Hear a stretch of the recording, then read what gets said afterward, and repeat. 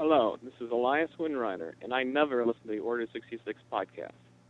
Well, almost never. All right, I listen to it. It's like a spice addiction. Once you start down on the dark path, forever will dominate your destiny. This is Death MVP, and I would never listen to the Order 66 podcast as my R2 is too busy downloading porn. Correctly with the correct amount. D20 Radio, where gamers roll. www.d20radio.com. Execute Order 66.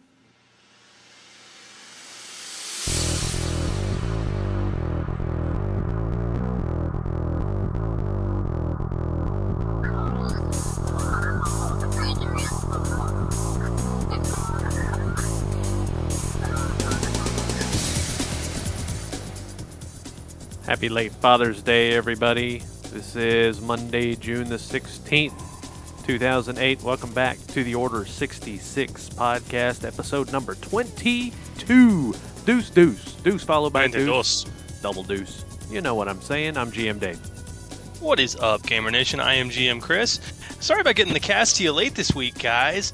Evil forces conspired over the weekend to keep GM Dave and myself apart, and I was a little heartbroken, Dave. It's not true. Just a smidge. Yeah. No, Father's Day basically put a kink in it for me and other stuff for you. So it was just one of those things, just family type stuff. So, real life intervenes every once in a while, and the important thing is that it's Monday and we're doing the cast. Word. And we got a good cast to do, too, man. We've been anxiously waiting to talk about Threats of the Galaxy, just kind of gush over it, really, go through some of the highlights that we've enjoyed in this fine supplement. Indeed. And got a few other things to talk about, too, man. Well, how are you, Dave? How you been? Good. I'm tired. Yeah, man. You sound tired. I'm tired. 16 screaming 11 and 12-year-old girls over for my daughter's 12th birthday party. Her whole soccer team basically came over, and so we were up till like 4 in the morning. I want my Wiimotes back, dude. Yeah. Oh, yeah, that's right. And I borrowed them, and I forgot to take them to you at work this morning. Yes, you did. Dude, I will put out a bounty. Seriously, I'll call the exchange. I'll do whatever. I want my Wiimotes back. Dude, I can't play Mario Kart without my Wiimotes. It's called Death MVP. He sounds like Mike Tyson. Death MVP sounds cool. He sounds like the kind of guy that would break your legs for $50 and then roll dice, tell you how he's going to do it. Awesome guy. Oh, yeah. I wish my R2 would download porn. Mine tried to, but then he got a virus.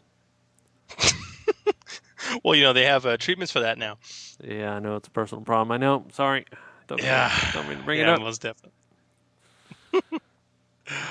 Well, what do you say we move on to our show, Dave? What do you say we start with, I don't know, maybe a couple of announcements here and there? Like some special news? I don't know. Would we call it news?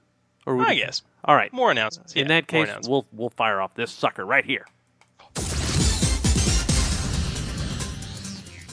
Sweet. There we go. Yeah, it's not really news, but I really like that bed. So, hey, dude. I just got my 4th edition books in a little while ago for D&D, and I'm jonesing to play. But I haven't quite gotten a game group together yet, and so I'm really wanting to live vicariously through some fine geeky gamers out there like myself that just might be willing to share their 4th edition experience with the world. Do you know, Dave, of a place where I can do that, where I can get that vicarious feeling? Think about that for a second. Nope, sure don't. Local friendly gaming store. Oh, no, never mind. How about D20radio.com? Radio Free Hamlet. Radio Free Hamlet, yes. Our sister cast, Radio Free Hamlet, which of course is devoted solely to 4th edition Dungeons & Dragons, has just gotten their 3rd adventure up. It is live and ready for you to download.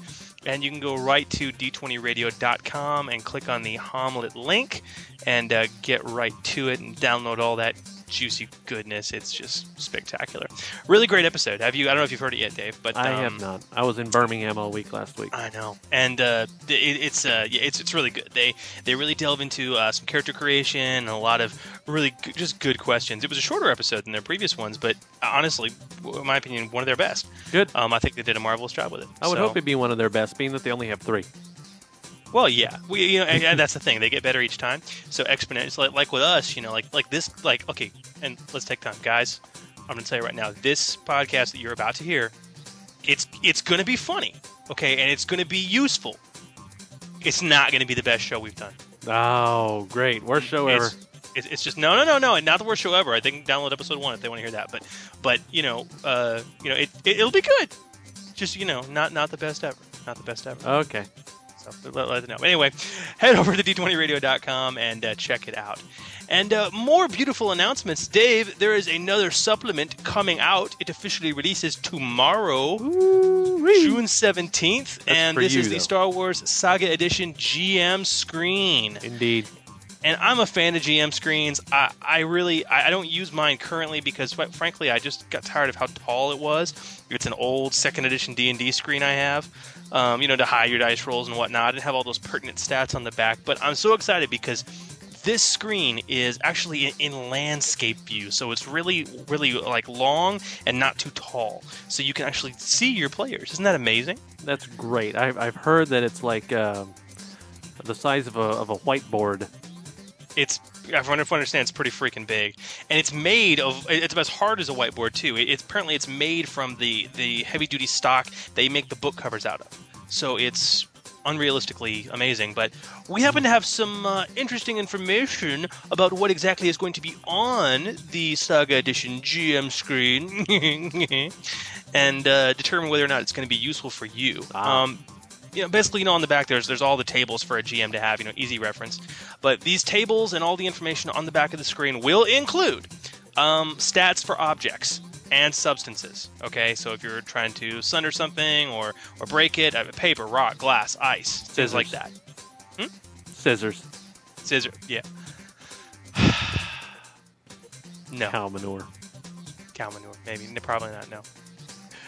There's tables for restricted objects, not too useful in most campaigns, but whatever's going to be restricted.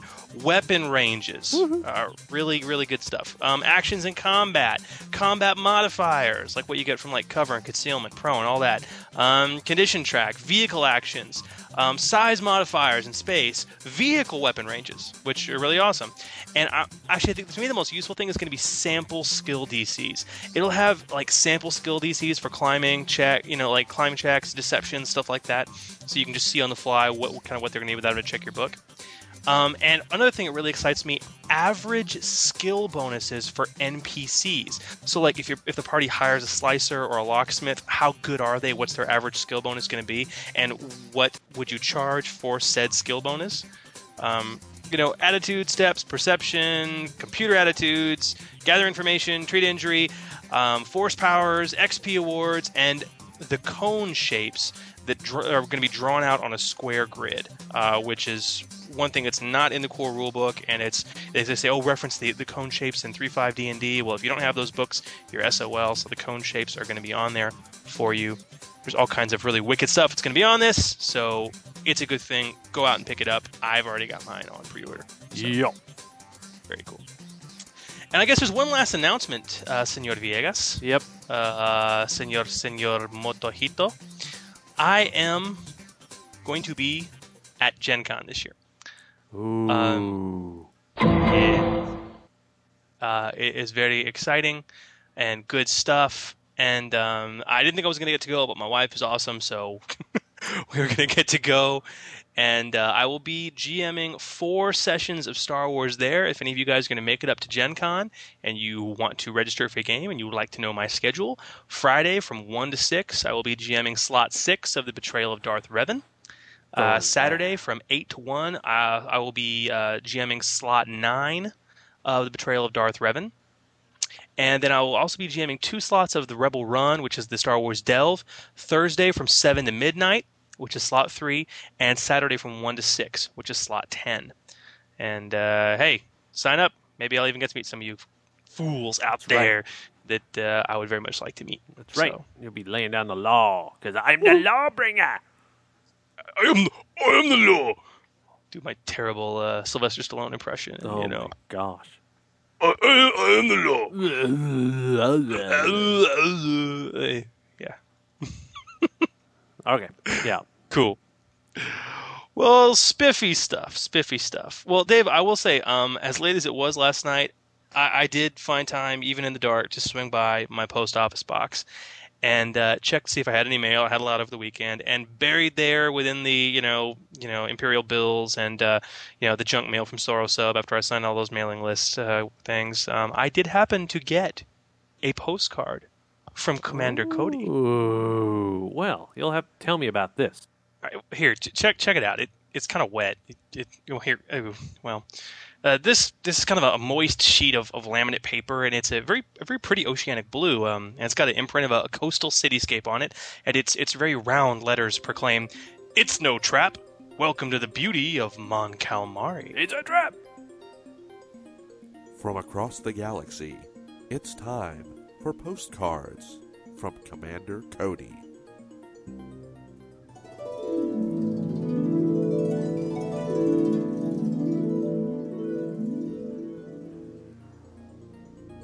Dear GM Dave and GM Chris, I'm very pleased that my squad is accompanying the Emperor this week to the watery world of Mon Calamari.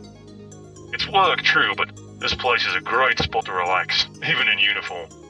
A lot of tourists come to this world. There's only a few oceans. Well, they're really big. And in them is a few islands for the tourists to stay on. Most of the planet here is just covered in beautiful, crystal clear water. And believe me, seafood is fantastic. Just don't ask what it is you're eating. The Emperor is here to attempt diplomatic relations with the surface aliens of Mon Calamari. Though they live on the surface, they're aquatic too, half live under the waves. They haven't appeared too receptive to the Empire of late, and I think the Great Emperor is here to rectify that situation. What's strange is that he'd also hoped to gain the favor of the other species native to Mon Calamari, the Quarren. These aquatic beings rarely reach the surface and apparently live in large, air-filled cities at the bottom of the ocean. Sounds like a security risk to me. Now, the two races have always been against each other, and the Emperor assumed that with the Mon Cals unhappy with him, the Quarren would throw their support behind the Empire. Their response, though, has been one of extreme isolationism. They don't want anything to do with anyone. If you ask me, we should just blast all the non-humans off this world. Underwater or no, send them into oblivion. Clear this beautiful place away for some proper Imperial tourism. Well, I gotta go, work on my tan. You guys get a chance, make it out to Mon Calamari. Long live the Empire! Your friend, Commander Cody. Great. Now we've got Cody advocating Holocaust.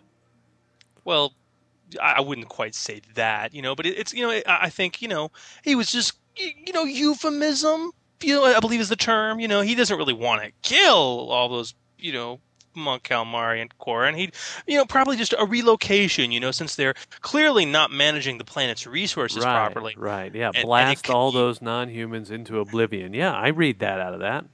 Oh, no. It's just, that's probably one of those Mandalorian sayings, that means, give them all back rubs or, fruit baskets. Yeah, sure. Blast them into oblivion. Yeah. Right, absolutely. But, Cody, in any event, it's really good to hear from you, Cody. And you thank you for the postcard. It'll go right up here on the wall. You suck. Well, what do you say we get to some real mail, Dave? Down with the Empire. Okay, sure. While I'm busy toiling a bit. Okay. All right, scumbag, pay attention. It's time for mail call. We got one letter, Dave. Yeah, we got a couple, but yeah, and we had one 7-minute voicemail, and which I can't play a 7-minute voicemail, unfortunately. But the good news is he wrote to us too. Yes, he did, and that's very wonderful. Actually, Elias Windrunner, who he is actually a large poster over on WotC, and has just recently joined our forums and sent us a nice little bumper at the beginning of the show. He wrote us asking a very complex question, which I will hope we have some answer to. He has asked us, Dave, to help him pimp his ride. Yeah. And he says, Dear GM Dave and GM Chris, when I was 4 years old and someone asked me what I wanted to do when I grew up, I answered, make planes. And in real life, I do have the equivalent of the Starship Designer feat. So given that personal interest, it's pretty easy to guess that I love the Starships of the Galaxy book, and I'm looking into Pimp My Ride. Okay. Well, word. Let's do it.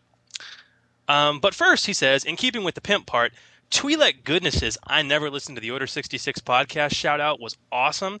I'm kind of curious if she looks like her voice sounds. And in keeping with the ride part, TK421 knowing about Wrigley Field is not inconsistent. After all, you frequently take a ride on your freighter to go see Watto on Tatooine.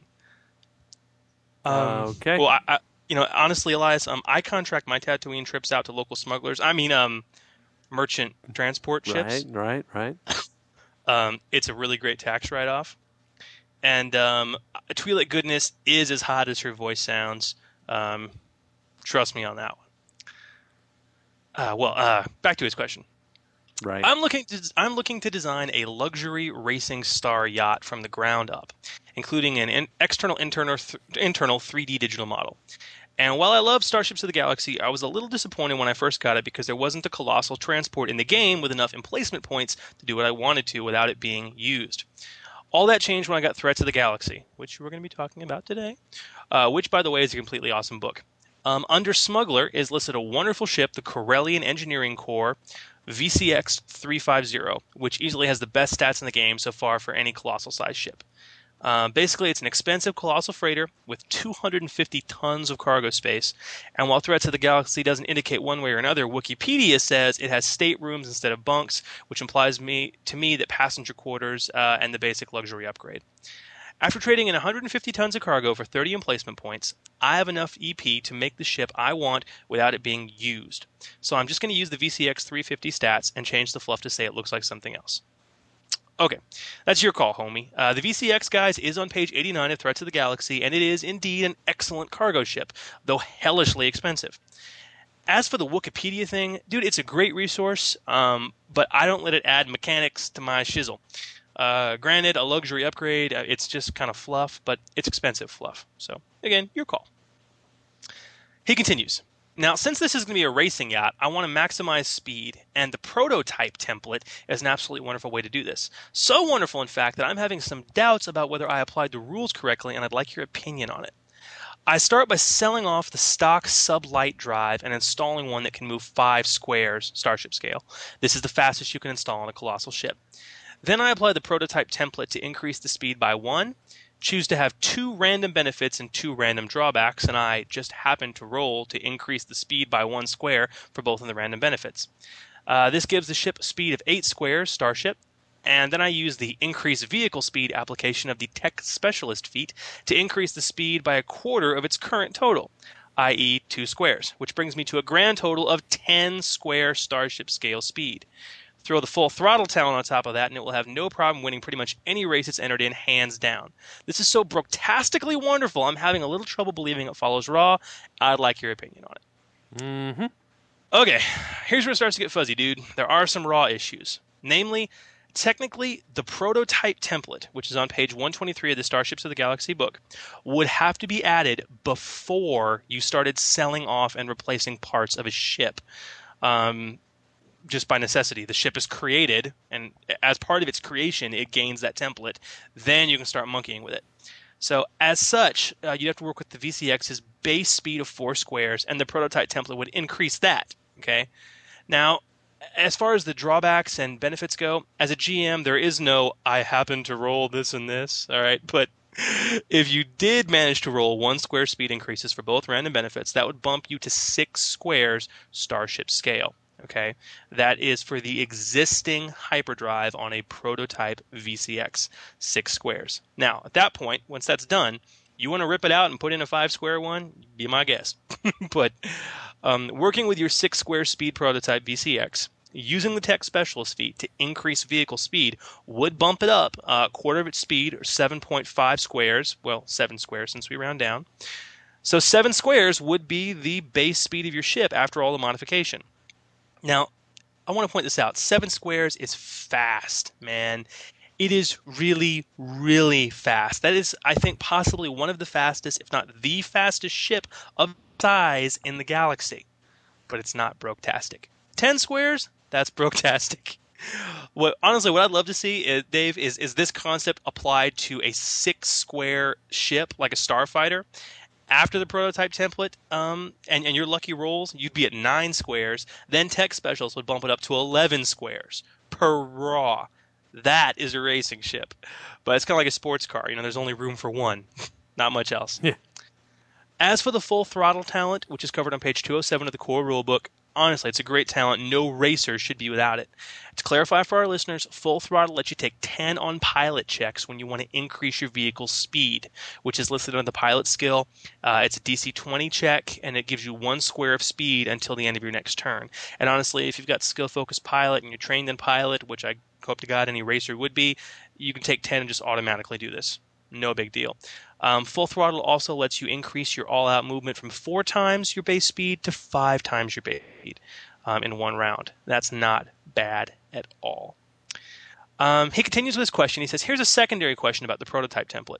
How many credits do you think applying the prototype template should cost? The book only lists the cost to remove the prototype template, which would be 250,000 credits in this case. Personally, Elias, I would treat the removal like a sale of parts. Okay, as such, the purchase should be double the cost, which kind of makes sense to me. So I think 500,000 credits on top of what the ship actually costs is pretty damn good to have a ship, quote unquote, lovingly hand built by a team of engineers, which is not bad. He continues and says, one other question. I'd like to give the ship a droid AI, a la Rami from Starship Andromeda. Great show, by the way, that can fly and defend itself. I'll even be going for the replica droid, thanks again, Threats of the Galaxy, and holographic avatars. Now, the rules don't exactly cover this directly, but they come pretty close. I'm looking for your opinion of this being legal. I'd accomplish this by adding advanced slave circuits, recall slave circuits, remote processors, and remote receivers installed in the pilot and the gunner, etc. For me, this is kind of a toss-up, but I'm leaning on the side of it being allowable under RAW. I'd like your opinion. All right, dude, I think it's perfectly within RAW. It'd just be expensive as hell. You'd need a replica droid out of Threats of the Galaxy, page 152, with a remote receiver, which would cost you just under 9 million credits on its own.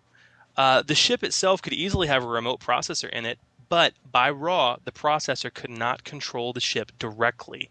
It would need another droid, or our Rami replica, at the helm. Okay, and that goes the same for gunner positions on the ship. And both Rami and the other gunners would take the requisite -2 penalty to dexterity for remote processors. Now, Elias continues and says also, since droids with remote processors controlled by the same, droids with remote receivers controlled by the same remote processors can synchronize fire and such, would the gunner droid remote receivers be considered the pilot in terms of the penalty they take while dogfighting, performing maneuvers, flying defensively, etc.? No, dude, they wouldn't. No more than human pilots and gunners with comm links would be considered the same entity. Also, he says, I'd like to remove one of 2 escape pods that are on this ship to gain 5 emplacement points and add a small lifeboat, which costs 10 emplacement points for this ship. Now, the text under the small lifeboat says you can only install them on a colossal frigate and larger ships, but the table on the previous page says colossal and larger. So which is it? The golden rule, my friend, text always trumps table. So there is no lifeboat for your VCX. As per the errata and the ruling, in terms of text always trumping the tables, you can only install a lifeboat on a colossal frigate or larger, which is means it's not going to fit on the VCX. So sad. So sad. He continues, after the ship has been completely automated, would it be within RAW to add the number of crew to the number of passengers, since crew quarters and passenger quarters are both staterooms on the VCX 350 anyway, after which I'd zero the number of crew so it wouldn't be double counted, or should I just zero the crew and not add it to the passengers? Okay, per RAW, dude, there's no staterooms on that ship. You made them staterooms. But the crew is not passengers per RAW. You wouldn't zero them out. They'd be there. They would have crew quarters in addition to any staterooms you put on there for passengers per RAW.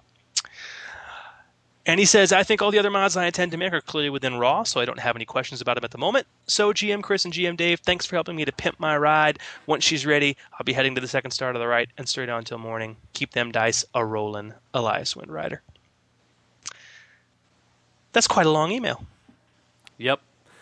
And then you got to take it to Jesse James to get it painted. Dude, that would be awesome. Yeah, I would guess say it's Boyd. total I would say doubt. Boyd Coddington, but he passed away, unfortunately. Oh, yeah, he did. Well, that's okay. That's okay. Well, dude, I hope you get your ship pimped out. I hope it works out well for you. I hope our surly answers, advice, and suggestions are taken with the grain of salt with which they're due. That's right. Yes. Lots of salt. Now, if you guys want to send us any of your questions, hopefully they won't be that long, but they can be, and we will answer them. You're welcome to email them to us at gmchris@d20radio.com or gmdave@d20radio.com. You guys can sign up to be a member of our forums at d20radio.com/forums, where you can join the Gamer Nation and get your thoughts heard. Or, Dave, what else can they do to contact us? Call the Loser line. The Lusa line at 206-600-LUSA, L-U-S-A. That's right. Just don't leave like a 7-minute voicemail, because I can't. About a minute and a half is about as long as we can realistically play without causing everybody to like skip on their iPods. But thank you, Elias. I actually asked him, I said, he emailed me. I was like, hey, dude, post this up, call us. And he did call us. So thank you, dude. And your bumper's awesome. We really do appreciate it. And you guys can call us as well at 206-600-5872, the Loser line, and leave us your I Never Listened to the Order 66 podcast bumpers, or any other sundry insults or taunts or praises that you'd like to give. That's right. That's right. Because that's the way we roll. Yes, that's how we roll at d20radio.com. That's right. So what do you say? You think it's time to suspend some rules? Definitely time to suspend some rules. All right.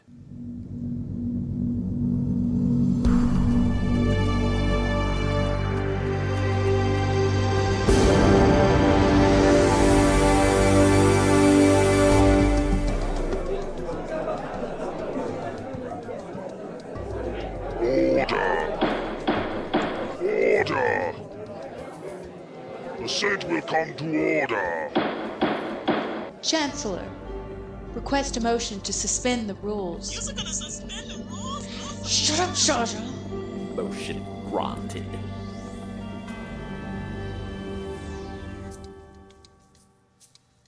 Cool.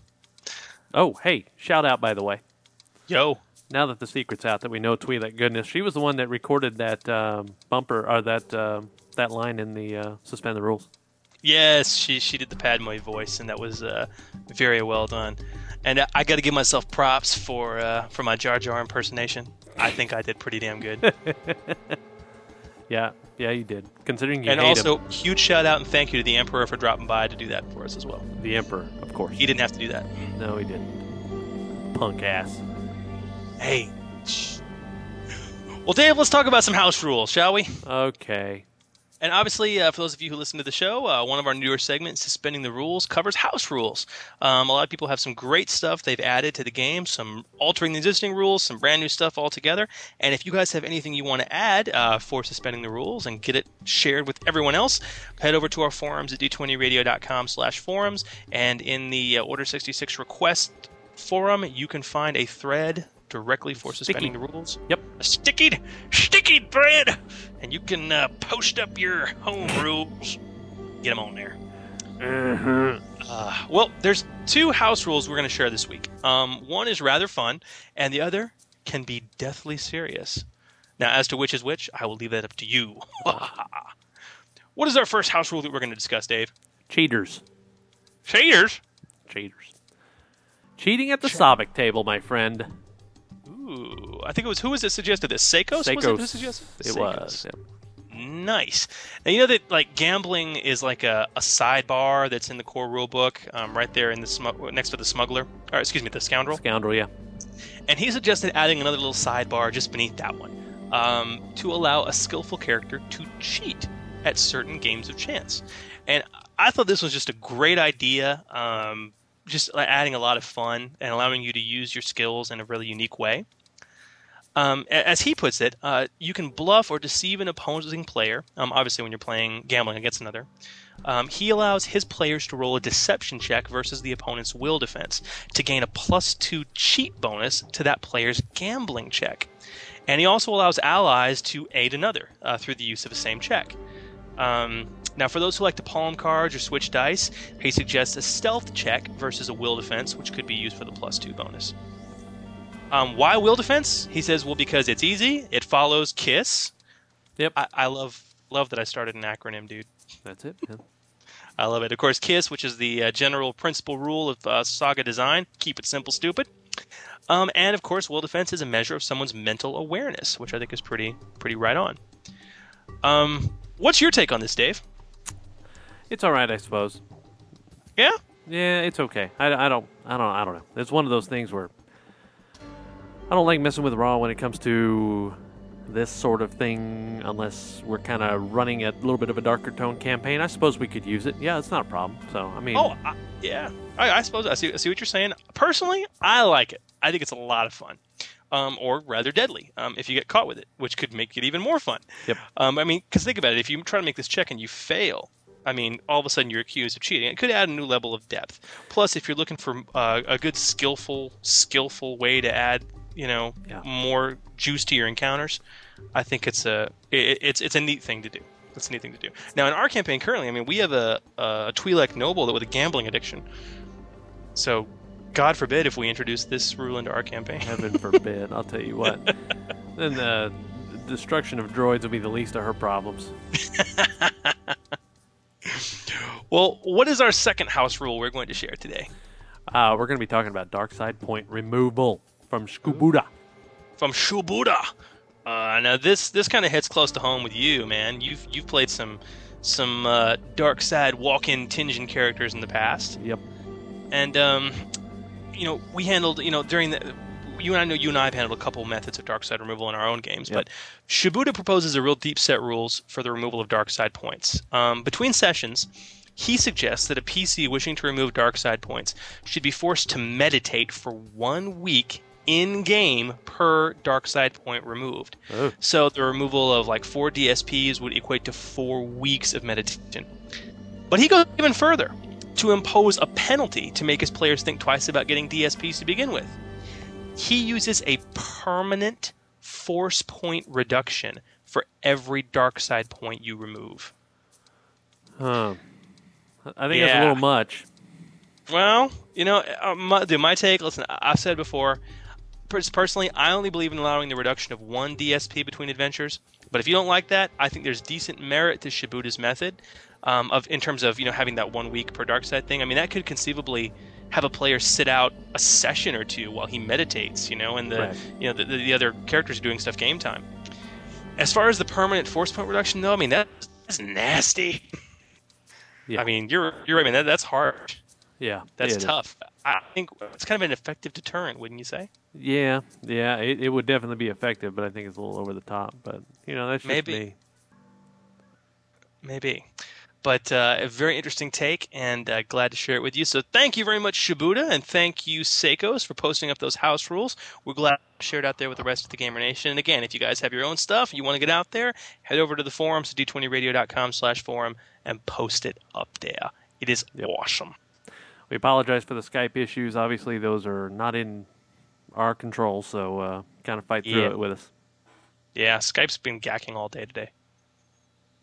Yep. That's a shame. Yeah, I know. There's no fun. So let's talk about our book. Let's talk about our book. Let's talk about Threats of the Galaxy. Now, we started talking about this very briefly last week, and this has been a very controversial title. So let's talk about what we like about it, what we don't like about it, the cool stuff, the crazy stuff. We mentioned this very briefly at the end of last episode, and it's worth mentioning just again. The biggest crazy, I guess, elephant in the room about this has been the issue with the book's editing. And a lot of people sounded off about it. That there's some estimates that say anywhere from 30 to 40% of the stat blocks in this book are incorrect. Nothing huge, just minor stuff like a base attack bonus might be incorrect, or they're trained in a skill they shouldn't be. Okay, stuff like that. But in some instances, it's bigger stuff. They give people talents that they couldn't qualify for, things of that nature. And there's been a lot of hullabaloo about it. And Dave, you'd mentioned your own opinion about this last week. Why don't you go ahead and reiterate that? Because I felt it had some good wisdom to it. I don't remember what it was, quite honestly.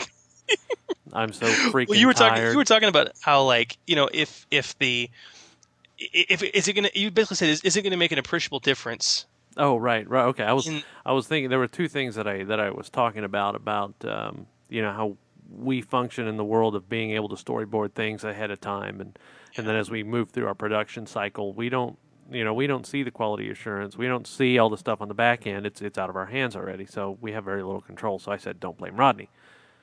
Yeah. The other part was exactly what you were just saying.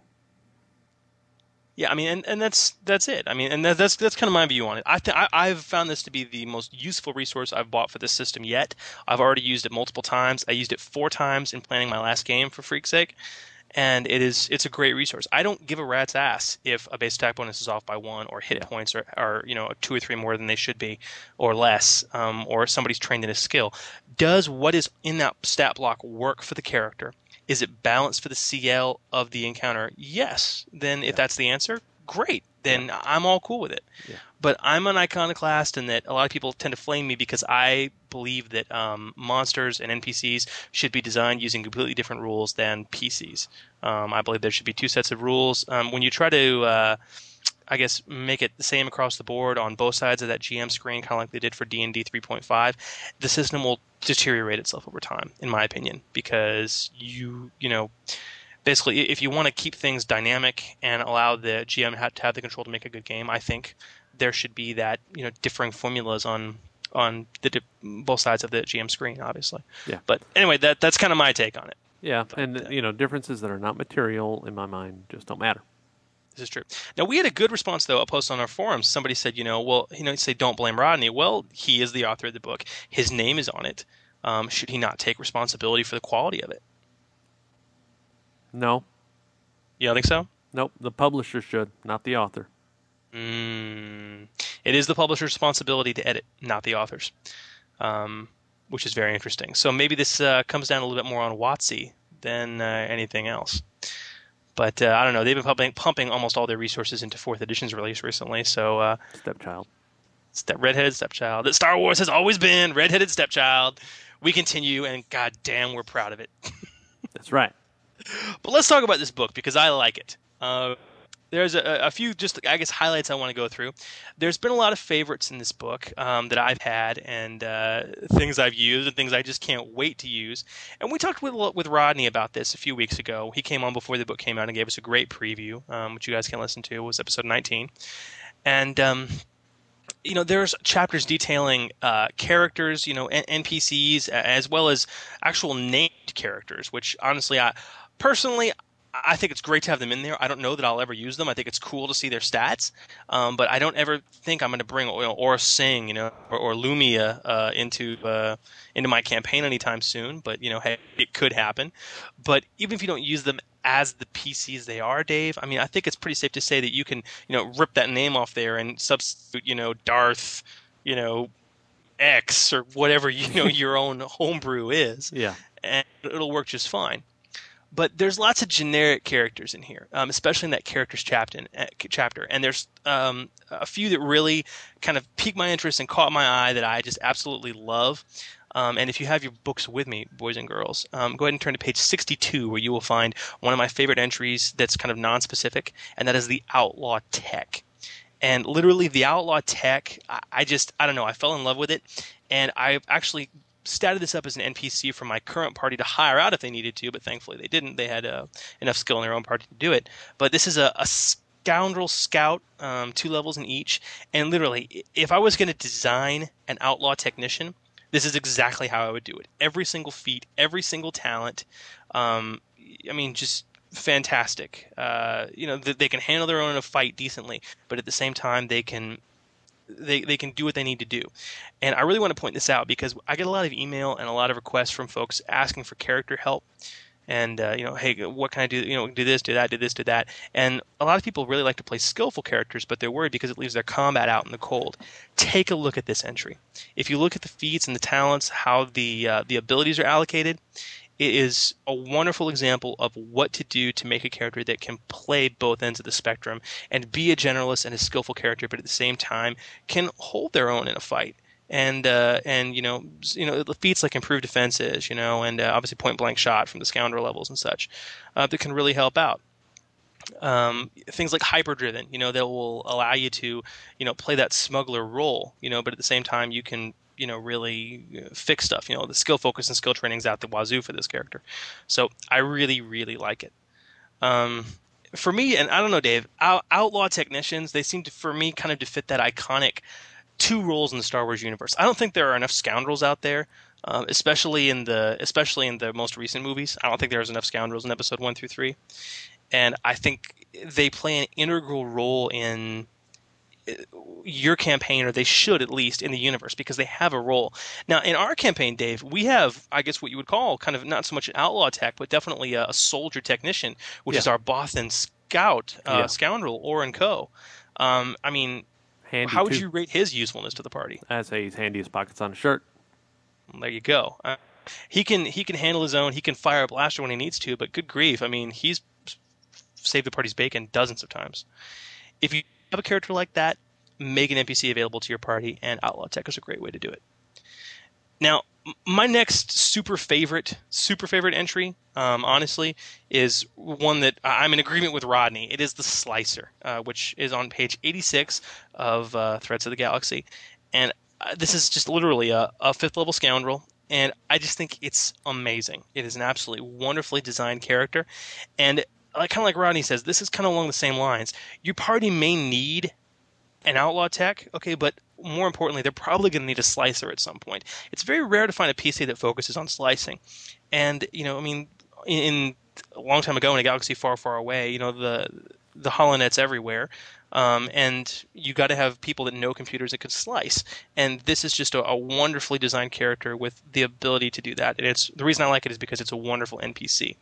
If you notice, there's a theme here. I'm choosing stuff that's great for GM resources. Yeah. Yes. But again, this is a wonderful way to model your character after. It's just fantastic. But I also want to talk about what's on the opposite page, page 87 of the Slicer, which is the new Slicer gear. Now, last week, we covered the computer spike, if you'll recall, in Watto's bargain basement. But there are 2 other wicked pieces of Slicer gear that are available, one of which is actually not too terribly expensive at all. For 50 creds, it's the Hibaka 2000 mem stick. And literally, it's used by slicers to smuggle info past, security and whatnot. It's just this tiny little piece of hardware that doesn't take up any space. It's just a memory stick. It's not big enough to hold computer programs, but it can hold text, images, videos, and about a minute of holo data. It is a fine size, and when you consider that a holo recorder is like a kilo and is the size of a fist, it's a little hard to smuggle that thing. But this could be slipped into a sock, okay, or a power pack slot of a standard blaster pistol. It's got its uses. The other cool thing is literally, okay, when you were a kid, Dave, did you ever get the magazines that had like the lock picking guns in the back that you could order? Like the little squeeze guns, you know what I'm talking about? Yeah, I remember. Okay, well, this is basically what this is. It's the Electro Ticker, and it's a little expensive. It's 1,500 credits per plus 2 skill bonus that it provides, kind of like the computer spell. And it's a single-use item, but once you use it, it's gone. But it's a really, really cool item. And whereas a computer spike can help you get into those tricky systems, Electro Tickler can help you pick those tricky locks. So it's very cool. But check it out. There's some really great Slicer gear. I just think the Slicer is one of the most polished entries in there. If you're looking to make a Slicer yourself, I would use this almost as a complete blueprint. And this is, of course, a wonderful, wonderful GM resource. Yep. Well, one other big thing to talk about in the character chapter, Dave, and I know you'd want to talk about it. Intelligence they have of 6, statted I out. hope. Huh? Intelligence of 6. Not quite. They have statted out Commander Cody, and very special place. But honestly, they did a beautiful job with Cody. I was very impressed. From the films, obviously, incredibly intelligent tactical officer, and the stat block is no lie. You can find Cody on page 93 of Threats of the Galaxy. This is an NPC. You can strip the name off of him, put him in, make his armor Mandalorian, okay, and he would be a badass Mando commander, okay. This is a Soldier 7 Officer 5, so it's a CL-12 that with a squad of troopers or thugs or soldiers at his back will kick the crap out of your PCs. This is another thing. If you want a blueprint character, you want to make a soldier that moves into officer and is kind of that tactical genius, This is it. This guy can kick the crap out of you and help everybody else kick the crap out of you. It's just beautifully, beautifully done. And his intelligence, by the way, Dave, is 14. Yeah. I think he's smarter than me. Yeah. Pretty much. I'll reserve judgment. Well, you do that. All right. Moving on to the Beast chapter. Yes. There is one specific beast that I want to talk about, Dave, because it gave me joy to see it in there, and I will throw it up against you, and you will not know when I do, and you will laugh, and I will laugh, and then you will cry. And do you know what I'm talking about? Sarlacc. The Sarlacc. I was so pleased to see it in there. It's a big boy. It's a CL-12. And it's just disgustingly awesome. It's just this stationary. It's kind of a cross between an environmental hazard and a beast, I guess you could say, because it's stationary. It doesn't move at all. And every round it can attack with 9 tentacles that do like insane damage, and then grab you. And it's got a massive bonus to its grapple check, and it can grab you and then yank you into its maw. And then once you're inside there, it does an insane amount of damage to you, like 2d6 of acid damage, crushing damage per round. Although you can attempt like acrobatics or an athletics check a strength check to crawl your way out. It's just disgustingly awesome. And the best part, it has tremor sense. So it automatically senses the location of anything in contact with the ground within 100 squares. Now, I had not seen tremor sense yet in the game, and it was one of those older mechanics from previous editions I really liked for certain foes, and I'm very glad the Sarlacc has it. Most notably because I like to make my own monsters sometimes, my own beasts, and obviously I'm not just going to make something up out of the blue. I like to know that the mechanic exists, and tremor sense is a darn good one. So that's pretty freaking cool. So what do you think, Dave? You think Salura could crawl out of a Sarlacc's gullet? Yep, and then he'd leave about 4 grenades behind. Well, that might do the trick. The thing is not exactly hard to hit. It's got a reflex defense of 7. Yeah, I would imagine, being stationary. And just basically having a big mouth. Yeah, as big as it is. Yeah, most definitely. But it's pretty cool. They kind of go into the mythos of the Sarlacc too, and and you can get this on Wikipedia as well. But they don't. There's aside from the one on Tatooine, they're all over the place. They usually like marshy ground, so that's kind of a creepy encounter for something like Dagobah or something. Yeah, that'd be cool. Very cool. Well, the other thing that I really wanted to share with you guys regarding the creatures in this book is probably one of the most useful mechanics available in this book, and I used it just our past session. And it is on page 130 of Threats of the Galaxy, and right where the Womp Rats are.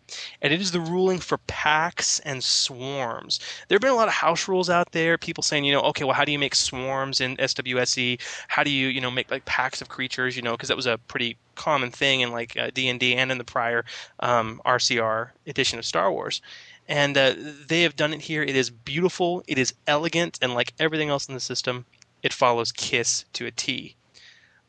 Basically, and Dave, you recall our last adventure. I did this with Minox. Yeah, you did.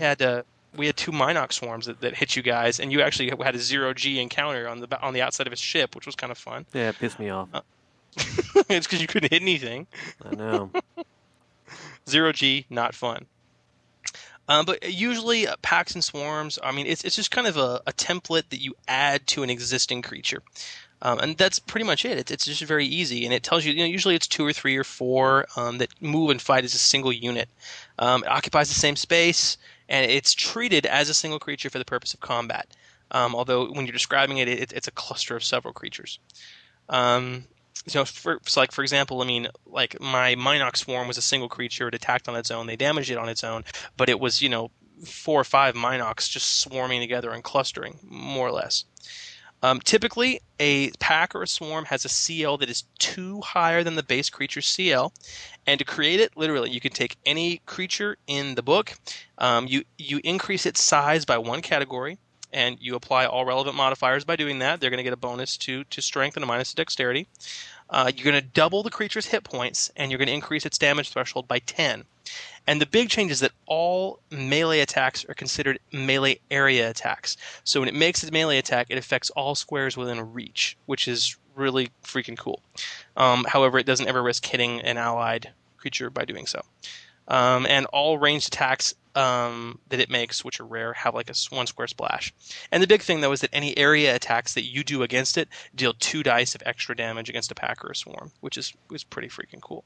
But I could see applying this not just to Beast Dave, but to like droids, like buzz droids, or even like, small, assassin droids or other things like that. If it's a decently sized creature, I could easily see making a swarm of these. It could make for a pretty interesting encounter. It'd be cool, yeah. Speaking of buzz droids. Yeah, buzzwords would be cool. Taking it even to the next level, if you applied it to characters, like a swarm of thugs, maybe a mob just kind of running towards you, of 3 or 4 guys, I could see doing that as well. A little out of the box, but it could definitely work. A swarm of stormtroopers. Yes, although they don't usually swarm; they usually just stand there and get shot. Yeah, a pack of stormtroopers. Pack of stormtroopers. Well, let's talk about droids, shall we? Yep. Okay. Moving to the droid chapter, there's a few droids that I think are just awesome. One of them is right there at the beginning of the chapter on page 140, and it is the B3 Battle Droid, which is this large behemoth. It's like the next evolution of the B-series battle droids, and it's a CL3, which actually I think it's actually a little low of an encounter rating considering what all this thing can do. I mean, it's got 2 heavy repeating blasters on it, a flamethrower, and a missile launcher. And it's large and can do all this other crazy ass crap too. It's got obviously an amazing amount of armor.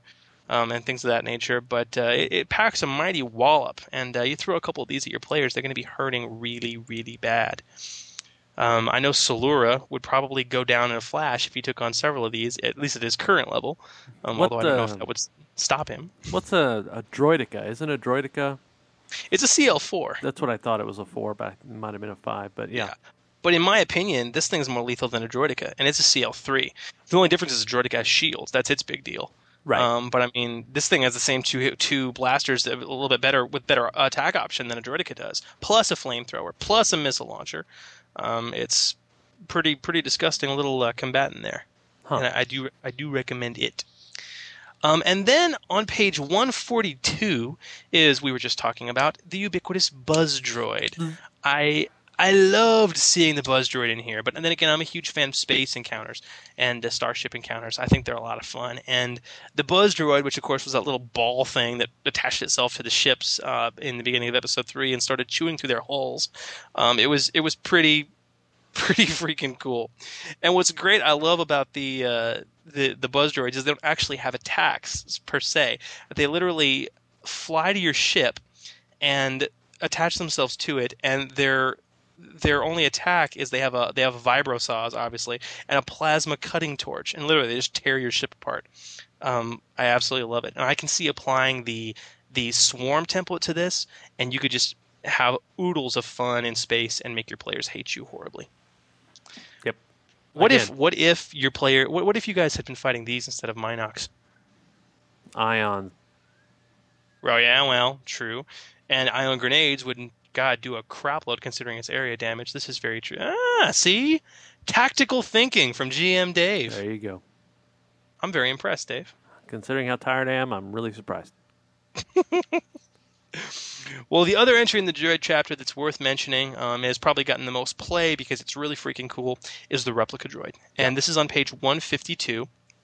And it's actually, instead of just making a droid, they actually statted it out in a cool little sidebar here where it's like a new droid species. So if you actually, as a player character, wanted to play one of these as kind of a species, you could do this off the bat. And it's really cool. They get a +2 to strength, +2 to dex, -2 to charisma, because they're kind of, they're made to look like organic beings, but they don't quite fit in right. Their size varies on whatever they're trying to replicate, whatever species. So does their speed. And what's really cool is they can be constructed at creation with 2 droid systems. And you have a few choices like integrated comlink, dark vision, improved sensor package, diagnostics, and even internal storage, translator unit, stuff like that. And like any droid, you can upgrade yourself later. We had a question about this on the forums, and I think it's totally acceptable to upgrade yourself, obviously, just within reason and GM discretion. Obviously, if you have a gyroscopic mount and a blaster attached to your forearm, I think your illusion of being a humanoid is probably going to end rather quickly. But They also get a conditional bonus feat. If they're trained in deception, they gain skill-focused deception and automatic languages equal to the species they're copying. I think it's really, really cool. So if you're looking for a real good twist, a lot of players have been wanting to play droids but haven't been wanting to go through the whole hassle of creating a droid. You can use this replica droid species, more or less, and get it taken care of. And I really, really like that. Well, there's a lot of equipment scattered throughout this book. And you know what, Dave? I don't think we're going to talk about it. Yeah, we'll let Waddle get to it. We already talked about some slicer gear. I want to leave some good stuff. But the last big point I want to talk about, there's lots of cool talents in this book, and they're scattered throughout the book. And we want to talk about a couple that really pique our interest. The first is going to be on page 13 of the Threats of the Galaxy book, which is the Malachite Poisoner talent tree. And basically, this is it's not printed on here. This is one of the errated things. This is a scoundrel talent, folks. And literally, it allows you to poison non-energy slashing or piercing weapons, add poison to them and poison your target. The mechanic is incredibly simple. Prior systems had these incredibly complex save DCs and crafting DCs to make the poisons, and it was kind of a pain in the ass.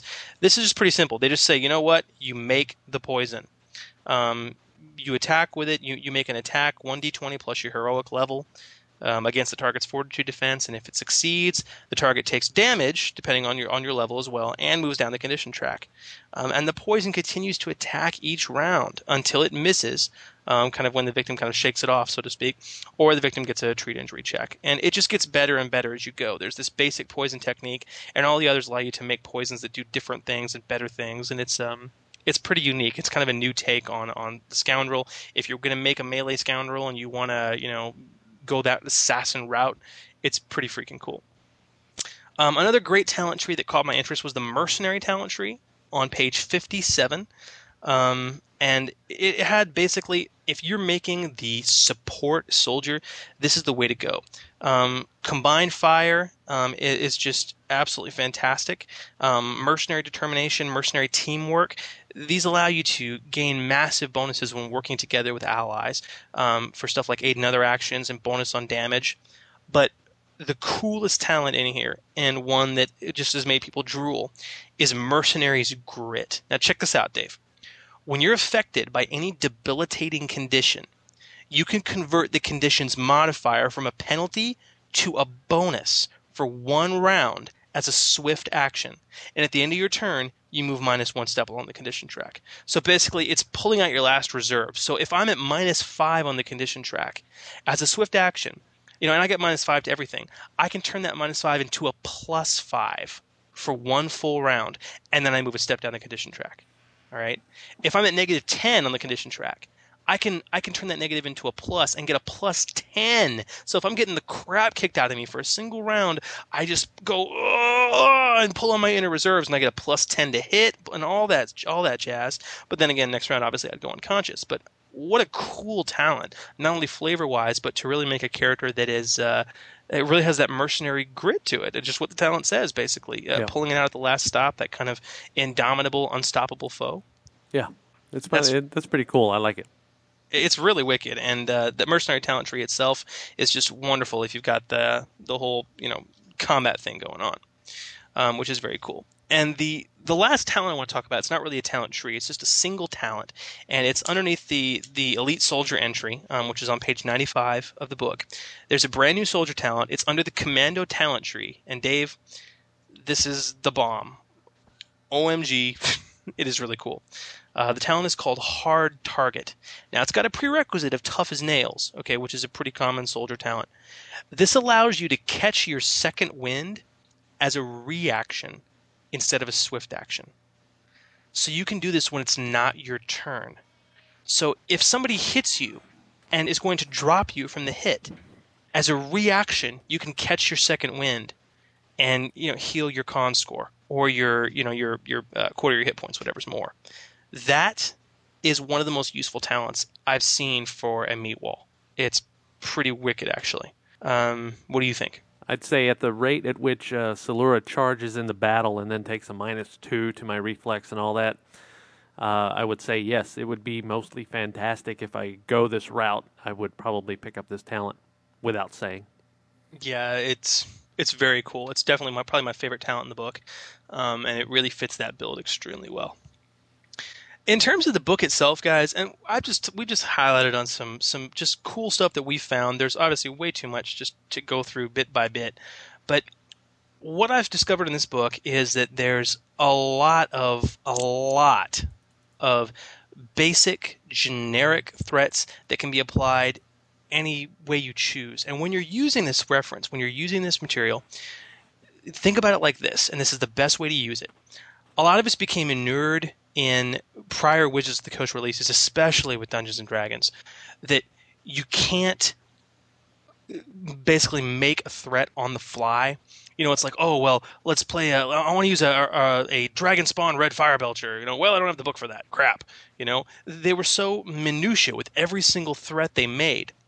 There were millions of them.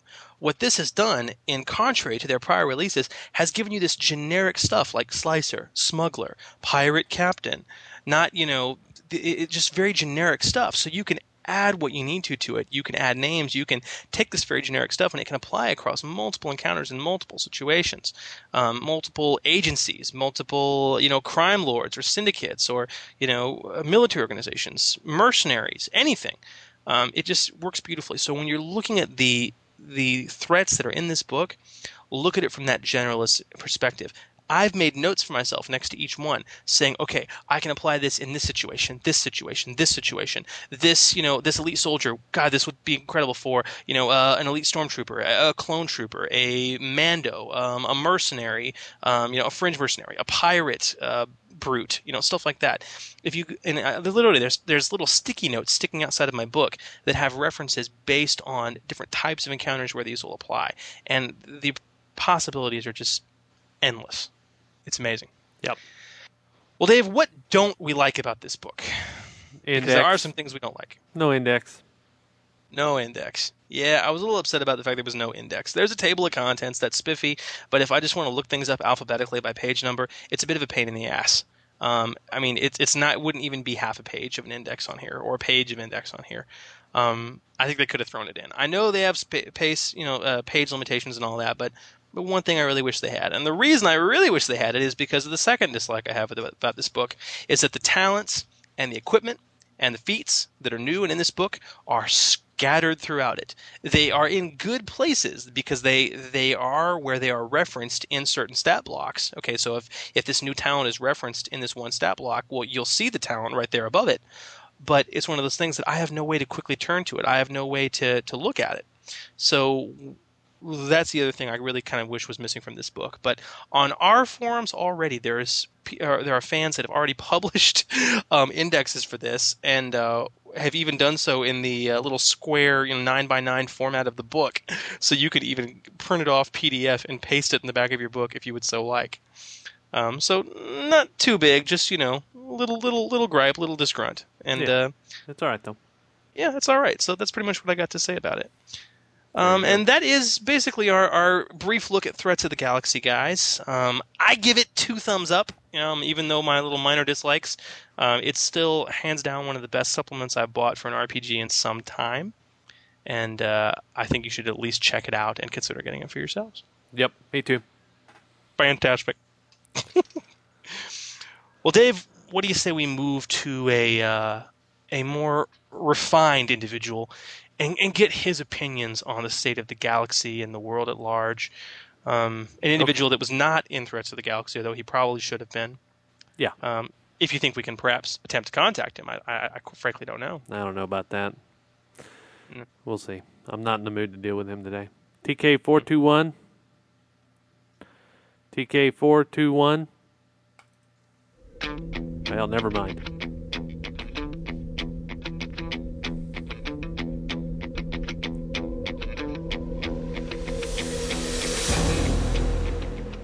D20 docking bay, hosers. When it don't be making sense, we be making sense of it.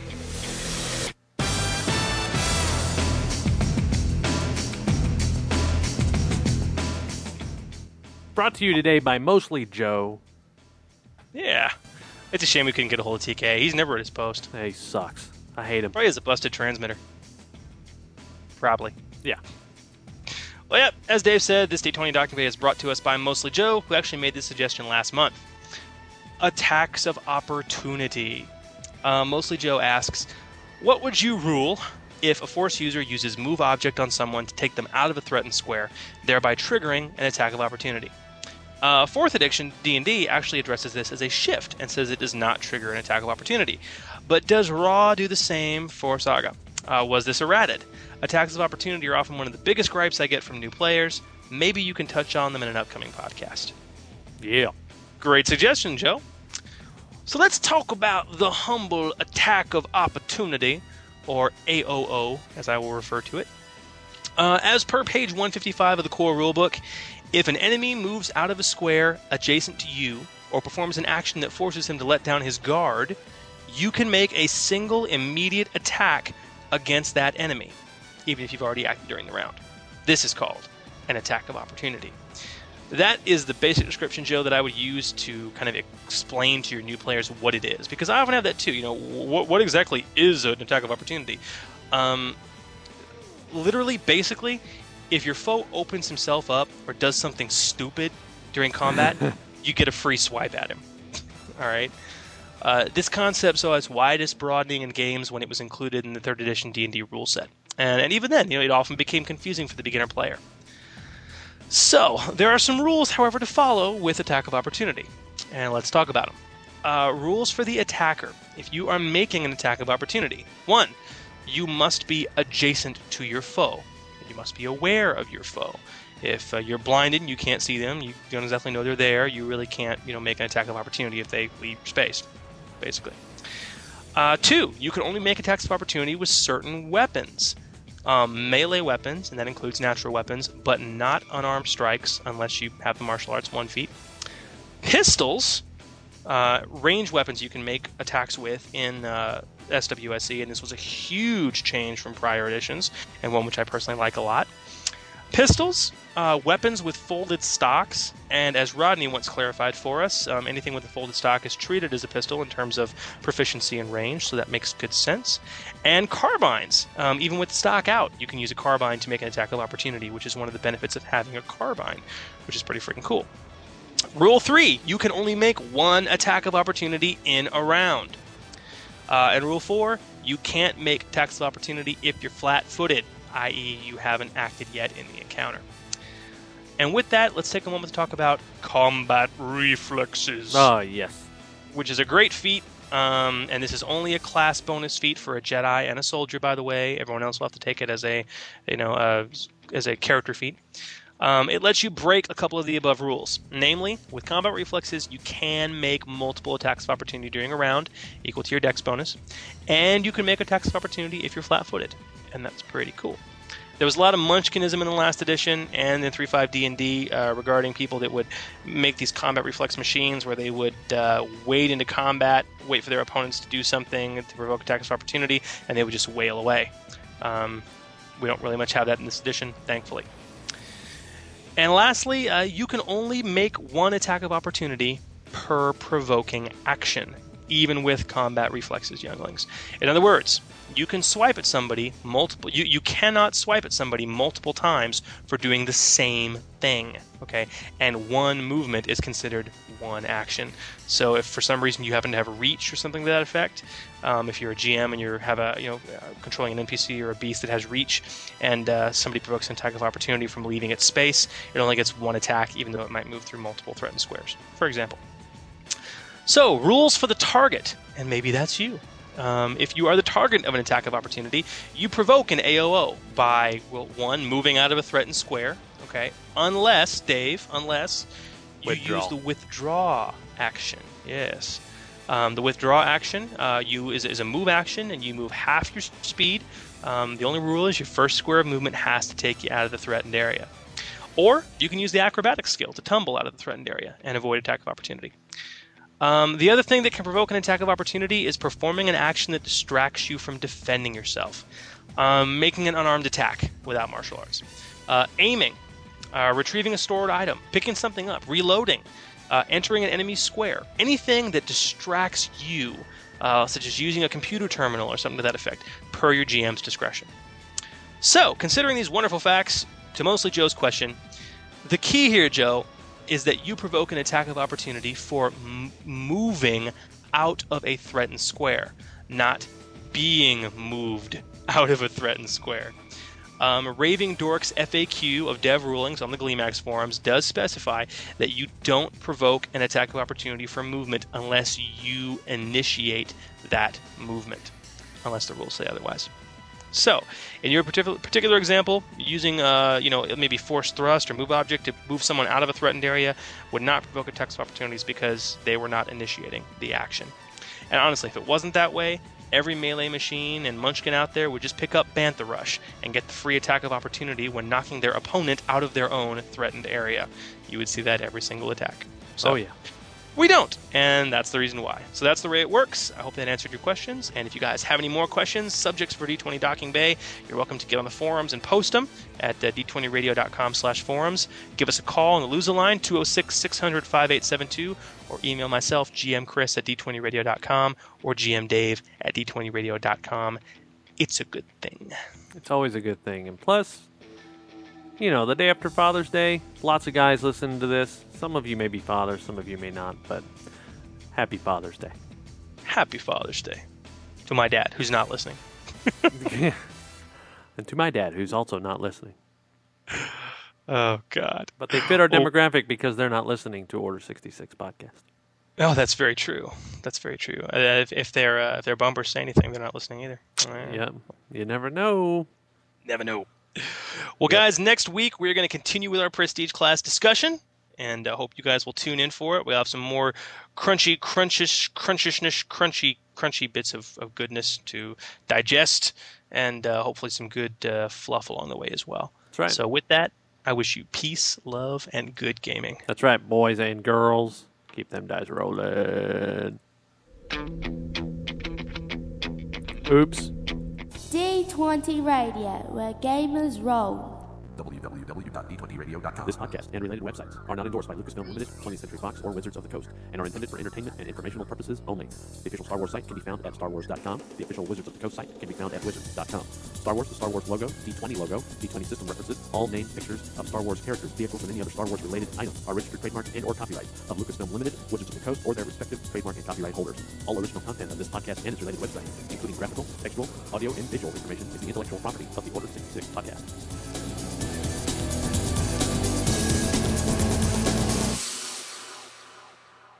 Dave's a tired boy. Almost perfect. I'm 1 hour, 11 minutes into it, and then... That's a shame, Dave. It's an absolute shame. Brain fart.